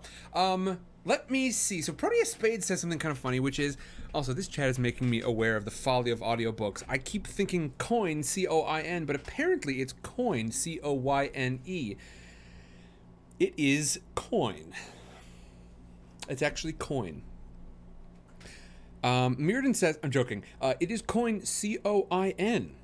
Believe it or not. It is C-O-I-N. I think people sort of assume it's coin, C-O-Y-N-E. If I were listening to this and had not had it in front of me, I absolutely would have assumed it's C-O-Y-N-E. Then again, I don't know. I guess I wouldn't have assumed that it was SNO, President Snow. President SNO with an umlaut. President Snow. John Snow. But yes, coin. Spelled like the object. Spelled like the currency. So, my good folks, do you remember that we had a bit of a chatter break question? We've got, I want y'all to be thinking about the different types of power wielded by these three big characters. President Coin, C-O-I-N. President Snow, S-N-O with an umlaut. I'm joking, it's just Snow, S-N-O-W. And Katniss Everdeen. Three different kinds of power, wielded in three different ways, and about to come to a very sharp clash, assuming everything goes as it looks like they're headed. How do we think this is going to go? Proteus Spade says, I can very clearly see this revolution going right around under Coin. She's been so vague about what she's actually going for. This is kind of a good point. We have heard some talk about a representative government, people from each district representing the districts and coming together to form a central government. But we haven't heard a lot of talk about the ultimate, actual, genuine plan that they want to install, how they intend to transition this power. That's a tough question to answer, but it's one that must be asked. Orly Rose says, I think they will clash in Katniss. If she kills Snow, Coin will try to be rid of her before Katniss takes over leadership in Panem. Or at the very least, I'm dodging out of the quote for a moment here, or at the very least endorses someone else, right? Honestly, Katniss might have endorsed like Boggs at some point if he were still alive. Orly Rose continues and says, neither will think that they can let her live. And for Katniss, I think she will want to leave power behind and finally be free. This is true. It's never really been a power that she desired, and yet it's a power that she has. A power of influence. Proteus Spade says she can tell everyone how bad the Capitol is, but has nothing for how good she is. I believe this is in reference to President Coin. Proteus Spade continues and says, meanwhile, Katniss is a short-term revolutionary who wants change, but not power. She isn't good at planning, but she is good at inspiring. I think this is true. This is sort of what comes of having power. With great power comes great responsibility and all that.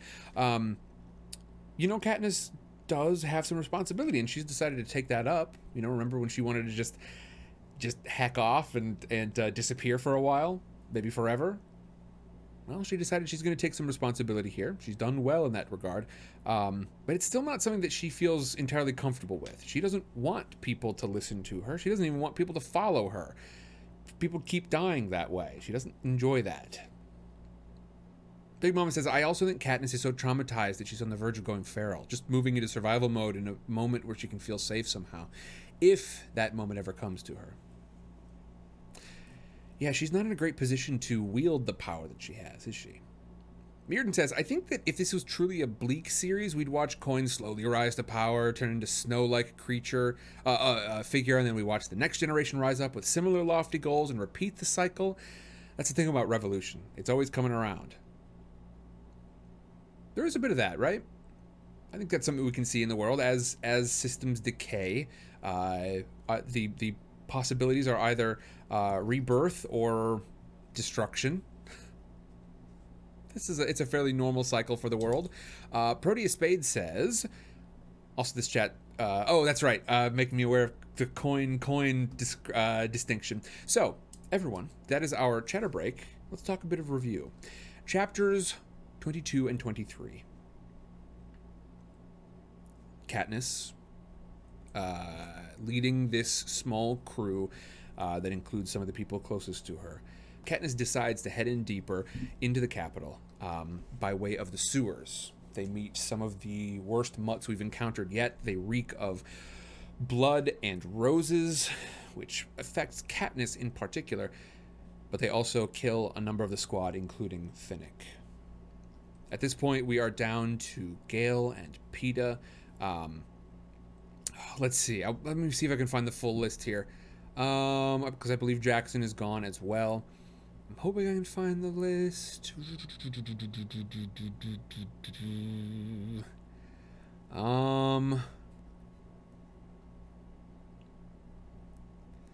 13.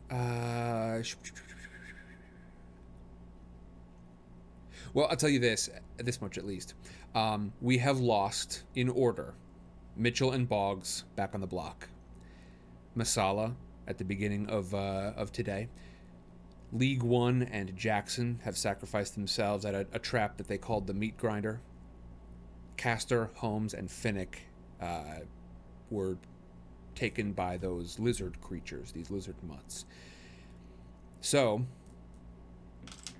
all that's left, there are very few of them. Gale, Katniss, Peeta, they're there. Pollux and Cressida are still present, and that's about it for right now. Things are looking bleak, but they could decide to continue. They emerge above ground, bounce from kind of apartment to apartment, and find themselves now kind of at the mercy of an old woman named Tigress. She has got very feline features. She used to be kind of a big deal in the games, kind of a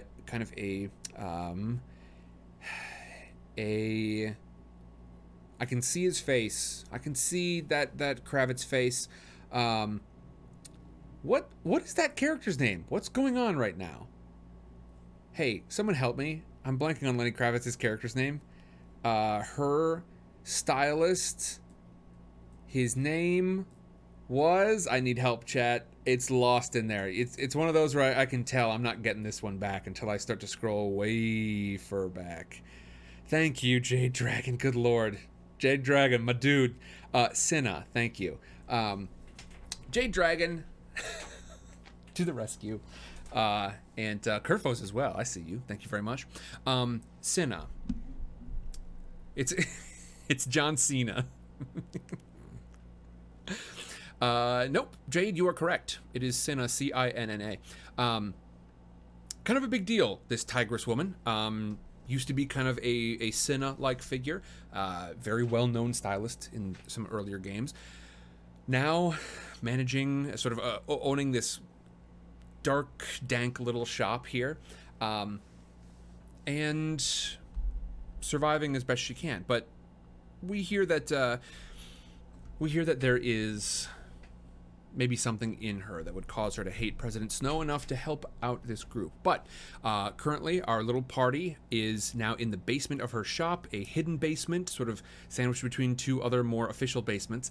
And they've decided they can't stay here too long. Their plan is to head out. They can't travel all together anymore. They're going to head out and head toward President Snow's mansion because it's just a few blocks away. If they can make it through the defenses, maybe they can encounter President Snow long enough to do what they came here to do.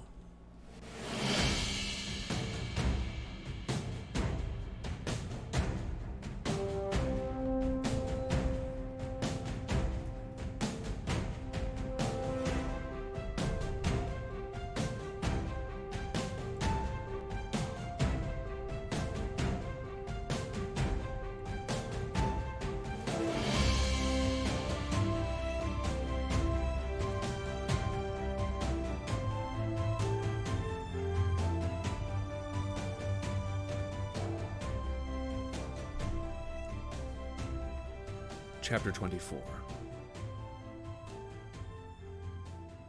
A chill runs through me. Am I really that cold and calculating? Gale didn't say Katniss will pick whoever will break her heart to give up, or even whoever she can't live without. Those would have implied I was motivated by a kind of passion. But my best friend predicts I will choose the person who I think I can't survive without. There's not the least indication that love or desire or even compatibility will sway me. I will just conduct an unfeeling assessment of what my potential mates can offer me. As if in the end, it will be the question of whether a baker or a hunter will extend my longevity the most. It's a horrible thing for Gale to say, for Peeta not to refute. Especially when every emotion I have has been taken and exploited by the Capitol or the rebels. At the moment, the choice would be simple. I could survive just fine without either of them. In the morning, I've got no time or energy to nurse wounded feelings. During a pre-dawn breakfast of liver pate and fig cookies, we gather around Tigress's television for one of Beatty's break-ins. There's been a new development in the war. Apparently inspired by the Black Wave, some enterprising rebel commander came up with the idea of confiscating people's abandoned automobiles and sending them unmanned down the streets. The cars don't trigger every pod, but they certainly get the majority. At around 4 in the morning, the rebels begin carving 3 separate paths, simply referred to as the A, B, and C lines, to the capital's heart. As a result, they've secured block after block with very few casualties. "This isn't going to last," says Gale. "In fact, I'm surprised they've kept it going this long. The capital will adjust by deactivating the specific pods and then manually triggering them when their targets come into range." Almost within minutes of his prediction, we see this very thing happen on screen. A squad sends a car down a block, setting off 4 pods. All seems well. 3 scouts follow and make it safely to the end of the street. But when a group of 20 rebel soldiers follow them, they're blown to bits by a row of potted rose bushes in front of a flower shop. "I bet it's killing Plutarch not to be in the control room on this one," says Peter. Beatty gives the broadcast back to the capital, where a grim-faced reporter announces the blocks that civilians are to activate. Between her update and the previous story, I'm able to mark my paper map to show the relative positions of the opposing armies. I hear scuffling out on the street, move to the windows, and peek out a crack in the shutters. In the early morning light, I see a bizarre spectacle. Refugees from the now-occupied blocks are streaming toward the capital's center. The most panicked are wearing nothing but nightgowns and slippers, while the more prepared are heavily bundled in layers of clothes. They carry everything from lapdogs to jewelry boxes to potted plants. One man in a fluffy robe holds only an overripe banana. Confused, sleepy children stumble along after their parents, most either too stunned or too baffled to cry. Bits of them flash by my line of vision. A pair of wide brown eyes, an arm clutching a favorite doll, a pair of bare feet, bluish in the cold, catching on the uneven stones of the alley. Seeing them reminds me of the children of 12 who died fleeing the firebombs. I leave the window. Tigress offers to be our spy for the day, since she's the only one without a bounty on her head. After securing us downstairs, she goes out to the capital to pick up any helpful information. Down in the cellar, I pace back and forth, driving the others crazy. Something tells me that not taking advantage of the flood of refugees is a mistake. What better cover could we have? On the other hand, every displaced person milling about in the streets means another pair of eyes looking for the 5 rebels on the loose. Then again, what do we gain by staying here? All we're really doing is depleting our small cache of food and waiting for what? The rebels to take the capital? It could be weeks before that happens, and I'm not so sure what I would do if they did. Not run back and greet them. Coin would have me whisked back to 13 before I could say, "Nightlock, Nightlock, Nightlock." I did not come all this way and lose all those people to turn myself over to that woman. I kill Snow. Besides, there would be an awful lot of things I couldn't easily explain about the last few days, several of which, if they came to light, would probably blow my deal for the victor's immunity right out of the water. And forget about me. I've got a feeling some of the others are going to need it. Like PETA, who, no matter how you spin it, can be seen on tape tossing Mitchell into that net pod. I can imagine what Coin's War Tribunal would do with that. By late afternoon, we're beginning to get uneasy about Tigress's long absence. Talk turns to the possibilities that she has been apprehended and arrested, turned us in voluntarily, or simply been injured in the wave of refugees. But around 6 o'clock, we hear her return. There's some shuffling around the upstairs, and when she opens the panel, the wondrous smell of frying meat fills the air. Tigress has prepared us a hash of chopped ham and potatoes. It's the first hot food we've had in days, and as I wait for her to fill my plate, I'm in danger of actually drooling. As I chew, I try to pay attention to Tigress telling us how she acquired it, but the main thing I absorb is that fur underwear is a valuable trading item at the moment, especially for people who left their homes underdressed. Many are still out in the street trying to find a shelter for the night. Those who live in the choice apartments of the inner city have not flung open their doors to house the displaced. On the contrary, Most of them bolted their locks, drew their shutters, and pretended to be out. Now the city circle's packed with refugees, and the peacekeepers are going door to door, breaking into places if they have to assign house guests. On the television, we watch as a terse head peacekeeper lays out specific rules regarding how many people per square foot each resident will be expected to take in. He reminds the citizens of the capital that temperatures will drop well below freezing tonight, and warns them that their president expects them to be not only willing, but enthusiastic hosts in this time of crisis. Then they show some very staged-looking shots of concerned citizens welcoming grateful refugees into their home. The head peacekeeper says the president himself has ordered part of his mansion ready to receive citizens tomorrow. He adds that shopkeepers should also be prepared to lend their floor space if requested. Tigris, that could be you, says Peter. I realize he's right. That even this narrow hallway of a shop could be appropriated as the numbers swell. Then we'll be truly trapped in the cellar, in constant danger of discovery. How many days do we have? 1? Maybe 2? The head peacekeeper comes back with more instructions for the population.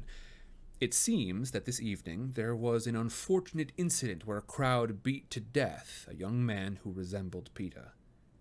Henceforth, all rebel sightings are to be reported immediately to authorities, who will deal with the identification and arrest of the subject.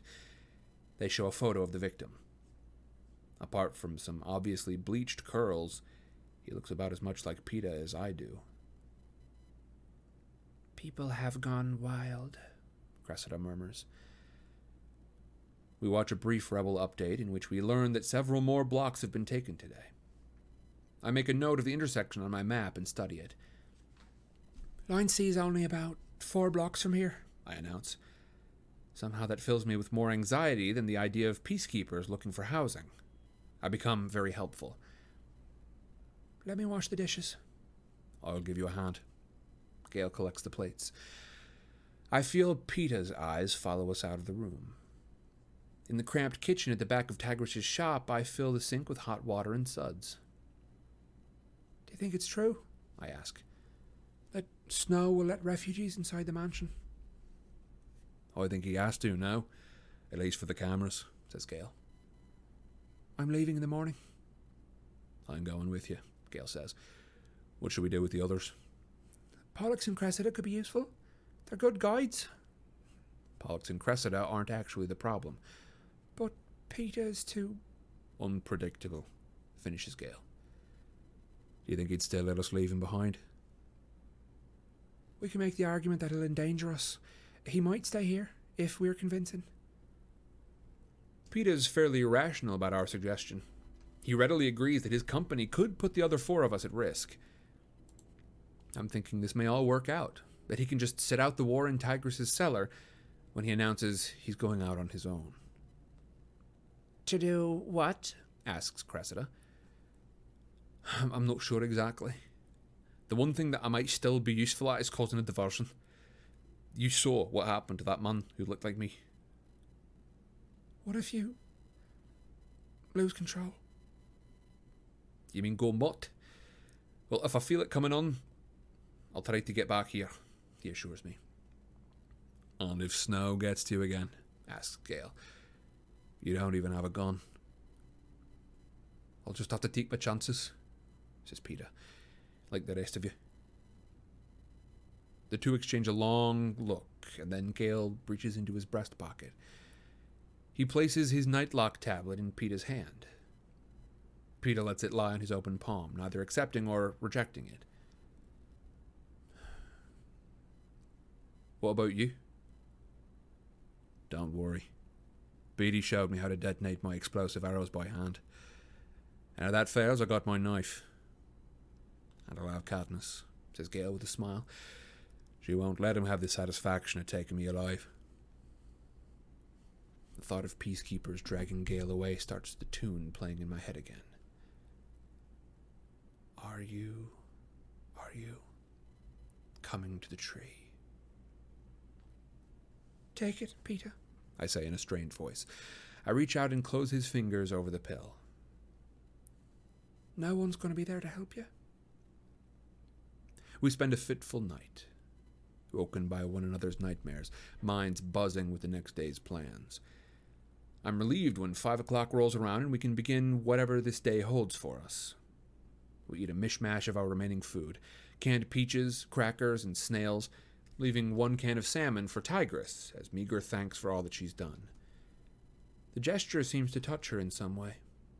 Her face contorts into an odd expression and she flies into action. She spends the next hour remaking the 5 of us. She redresses us so regular clothes can hide our uniforms, before we even don our coats and cloaks. Covers our military boots with some sort of furry slippers, secures our wigs with pins, cleans off the garish remains of the paint that we so hastily applied to our faces, and makes us up again. Drapes our outerwear to conceal our weapons, then gives us handbags and bundles of knickknacks to carry. In the end, we look exactly like the refugees fleeing the rebels. Never underestimate the power of a brilliant stylist, says Peeta. It's hard to tell, but I think Tigress might actually be blushing under her stripes. There are no helpful updates on the television, but the alley seems as thick with refugees as the previous morning. Our plan is to slip into the crowd in 3 groups. First, Cressida and Pollux, who will act as guides while keeping a safe lead on us. Then Gale and myself, who intend to position ourselves among the refugees assigned to the mansion today. Then Peeta, who will trail behind us, ready to create a disturbance as needed.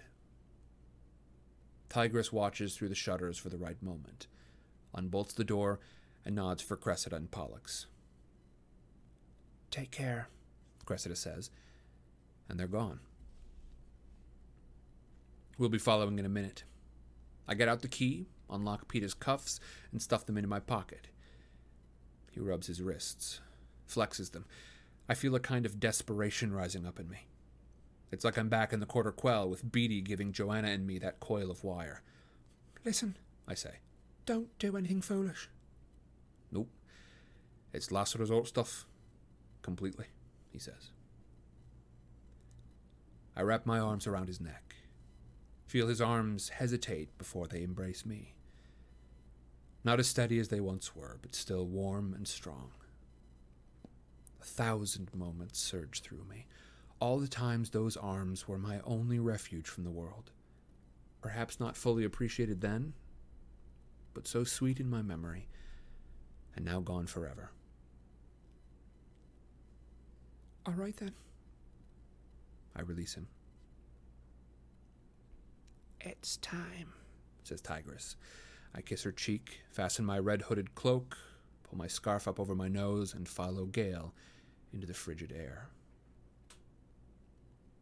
Sharp, icy snowflakes bite my exposed skin. The rising sun's trying to break through the gloom without much success. There's enough light to see the bundled forms closest to you, and little more. Perfect conditions, really, except that I can't locate Cressida and Pollux. Gale and I drop our heads and shuffle along with the refugees. I can hear what I missed peeking through the shutters yesterday. Crying, moaning, labored breathing, and, not too far away, gunfire. Where are we going, Uncle? A shivering little boy asks a man weighed down with a small safe. To the president's mansion. They'll assign us a new place to live, puffs the man. We turn off the alley and spill out into one of the main avenues. Stay to the right, a voice orders, and I see the peacekeepers interspersed through the crowd, directing the flow of human traffic. Scared faces peer out of the plate glass windows of the shops, which are already becoming overrun with refugees. At this rate, Tigress may well have new house guests by lunch. It was good for everybody that we got out when we did. It's brighter now, even with the snow picking up. I catch sight of Cressida and Pollux about 30 yards ahead of us, plodding along with the crowd. I crane my head around to see if I can locate Peeta. I can't, but I've caught the eye of an inquisitive-looking little girl in a lemon-yellow coat. I nudge Gale and slow my pace ever so slightly to allow a wall of people to form between us. We might need to split up, I say under my breath. There's a girl. Gunfire rips through the crowd, and several people near me slump to the ground. Screams pierce the air as a second round mows down another group behind us. Gale and I drop to the street, scuttle 10 yards to the shop, and take cover behind a display of spike-heeled boots outside a shoe seller's. A row of feathery footwear blocks Gale's view. "Who is it? Can you see it?" he asks me. What I can see, between alternating pairs of lavender and mint green leather boots, is a street full of bodies. The little girl who was watching me kneels beside a motionless woman, screeching and trying to rouse her. Another wave of bullets slices across the chest of her yellow coat, staining it red, knocking the girl onto her back. For a moment, looking at her tiny crumpled form, I lose my ability to form words. Gale prods me with his elbow. "Cadmus." They're shooting from the roof above us, I tell Gale. I watch a few more rounds, see the white uniforms dropping onto the snowy streets. trying to take out the peacekeepers, but they're not exactly crack shots. Must be the rebels. I don't feel a rush of joy. Although theoretically my allies have broken through, I'm transfixed by that yellow lemon coat. "If we start shooting, that's it," Gale says. "The whole world is going to know it's us." It's true. We're armed with only our fabulous bows. To release an arrow would be like announcing to both sides that we're here. "No," I say forcefully. "We've got to get to snow." "Then we better start moving before the whole block goes up," says Gale. Hugging the wall, we continue along the street. Only the wall is mostly shop windows. A pattern of sweaty palms and gaping faces presses against the glass. I yank my scarf up higher over my cheekbones as we dart between outdoor displays. Behind a rack of framed photos of snow, we encounter a wounded peacekeeper propping against a strip of brick wall. He asks us for help.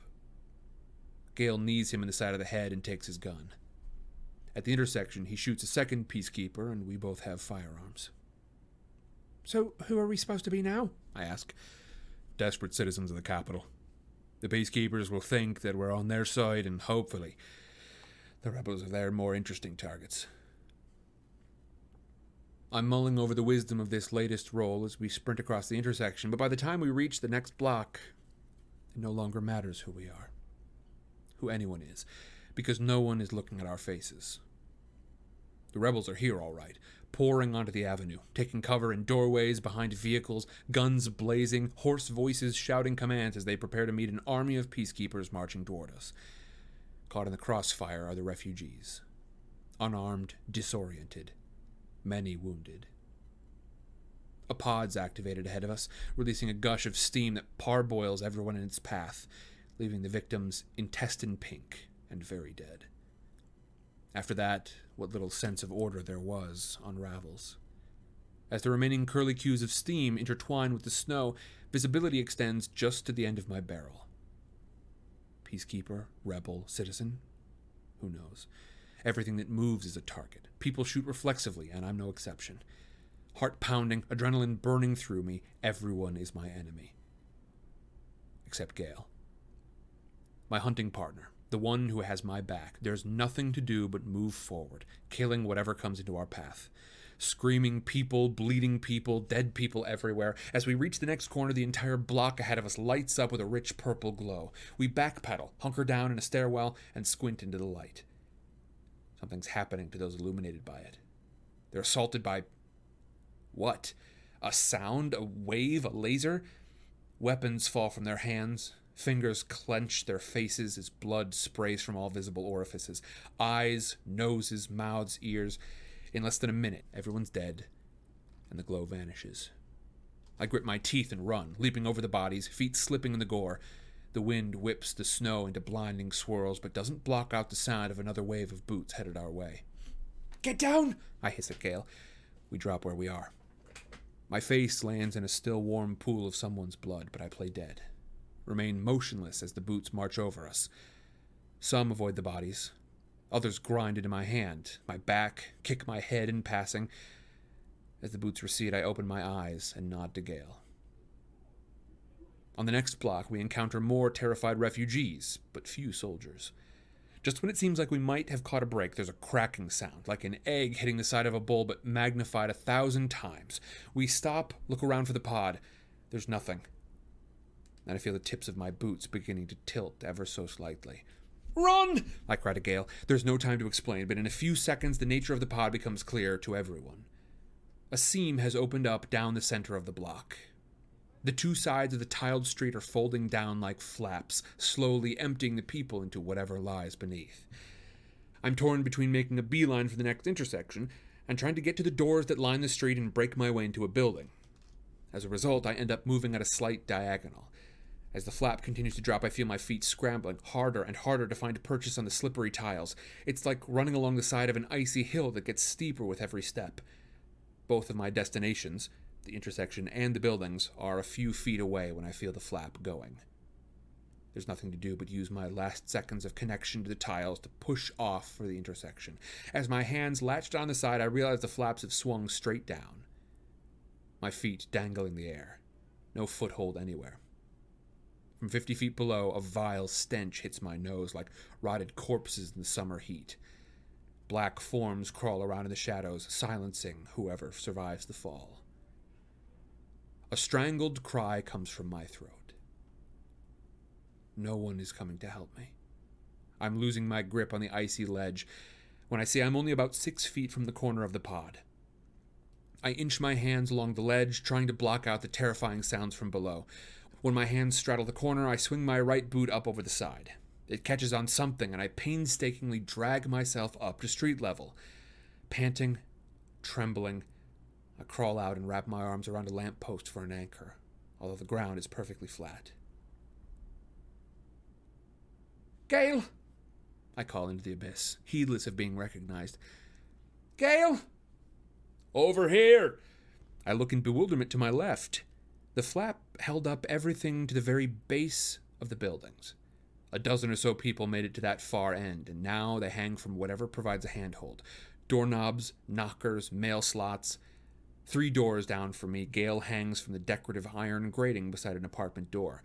He could easily get inside if it was open, but despite repeated kicks to the door, no one comes to his aid. Cover yourself! I lift my gun. He turns away, and I drill the lock until the door flies open. Gale swings into the apartment, landing in a heap on the floor. For a moment, I experience the elation of his rescue.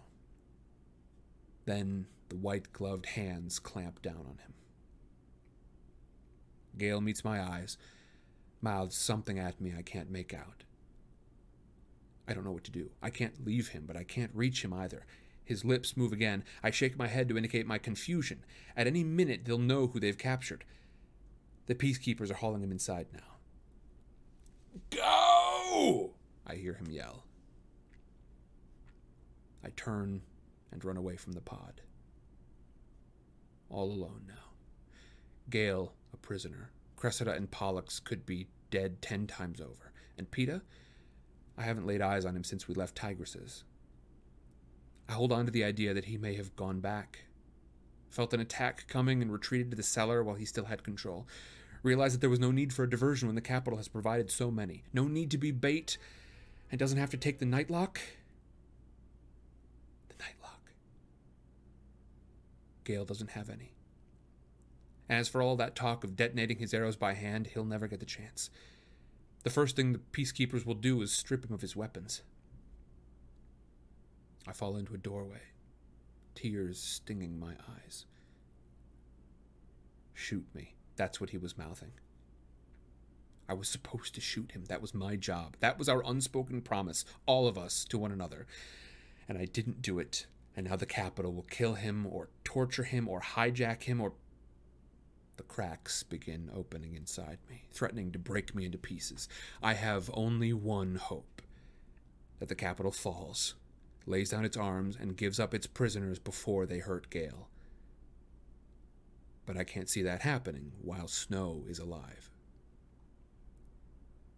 A pair of peacekeepers runs by, barely glancing at the whimpering capital girl huddled in a doorway.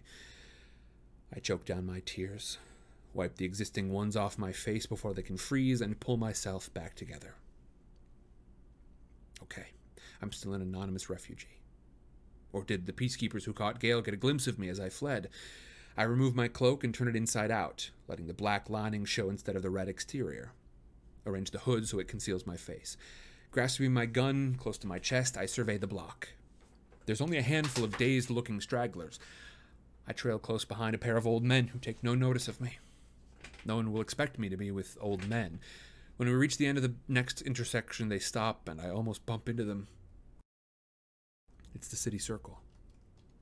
Across the wide expanse ringed by grand buildings sits the president's mansion. The circle is full of people milling around, wailing or just sitting and letting the snow pile up around them. I fit right in. I begin to weave my way across to the mansion, tripping over abandoned treasures and snow-frosted limbs. About halfway there, I become aware of the concrete barrier. It's about 4 feet high and extends in a large rectangle in front of the mansion. You would think it would be empty, but it's packed with refugees. Maybe this is the group that's been chosen to be sheltered in the mansion? But as I draw closer, I notice something else. Everyone inside the barricade is a child. Toddlers to teenagers, scared and frostbitten, huddled in groups or rocking numbly on the ground. They aren't being let into the mansion. They're penned in, guarded on all sides by peacekeepers. I know immediately it's not for their protection. If the Capitol wanted to safeguard them, they'd be down in a bunker somewhere. This is for Snow's protection. The children form his human shield. There's a commotion, and the crowd surges to the left. I'm caught up in larger bodies, borne sideways, carried off course. I hear shouts of, "The rebels! The rebels!" and know that they must have broken through. The momentum slams me into a flagpole, and I cling to it. Using the rope that hangs from the top, I pull myself up out of the crush of bodies.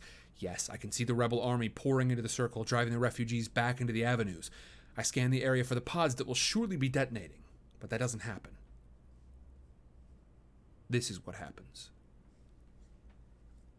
A hovercraft marked with the Capitol seal materializes directly over the barricaded children.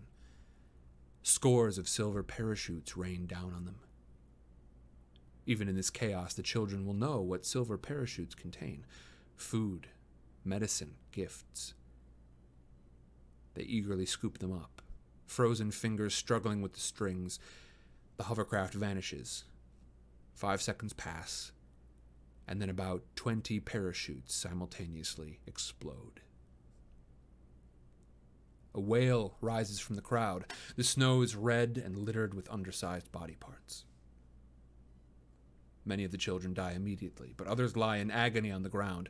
Some stagger around mutely, staring at the remaining silver parachutes in their hands, as if they might still have something precious inside.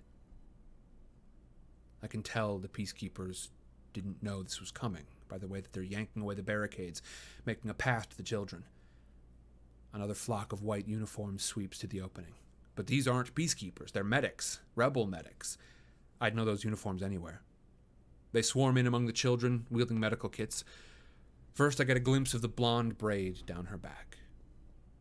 Then, as she yanks off her coat to cover a wailing child, I notice the ducktail formed by her untucked shirt.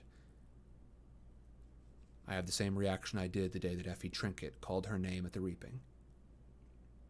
At least, I must go limp, because I find myself at the base of the flagpole, unable to account for the last few seconds. Then I'm pushing through the crowd, just as I did before, trying to shout her name above the roar. I'm almost there, almost to the barricade when I think she hears me, because for a moment she catches sight of me. Her lips form my name. And that's when the rest of the parachutes go off.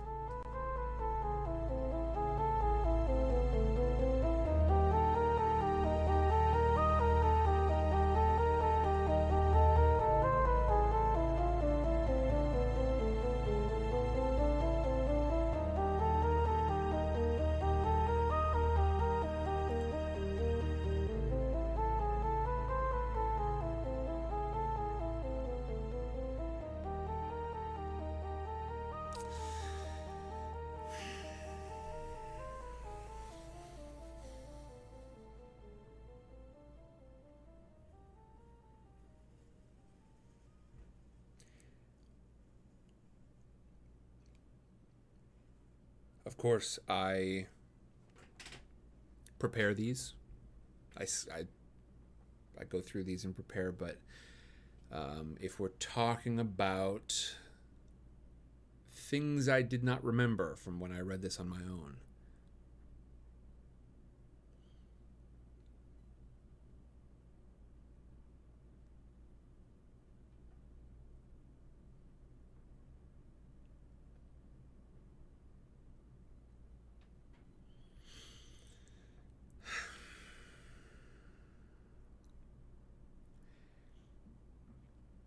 This is one of those slightly frustrating points in a book where being so close to the end, so close to a resolution, we are left with so many questions, and I'm going to leave you with some chatter break discussion.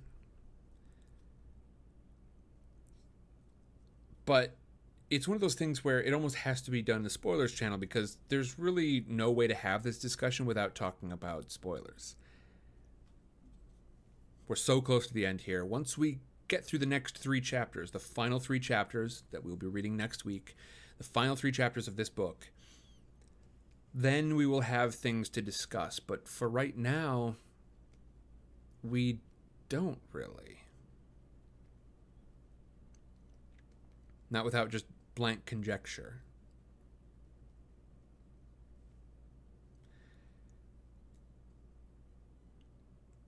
These are some of the toughest chapters in the entire series, and, you know, of course, sensibly so. Yeah, Dahlia mentions you may want to put a trigger warning on this one when you do your uploads. Yeah, I began last week with that, and I think I'm just going to put a blanket sort of like trigger warning on kind of the rest of the series. There's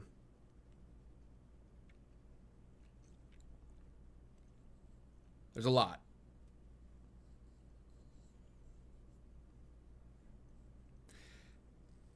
There isn't a whole lot to say about this one. And so instead, I'm simply going to thank you all for being here. Don't forget, folks, we have got Book Fair coming up. Book Fair is going to begin, I'm going to pick the dates this week, but Book Fair is going to happen mid to late September, as we did it last year.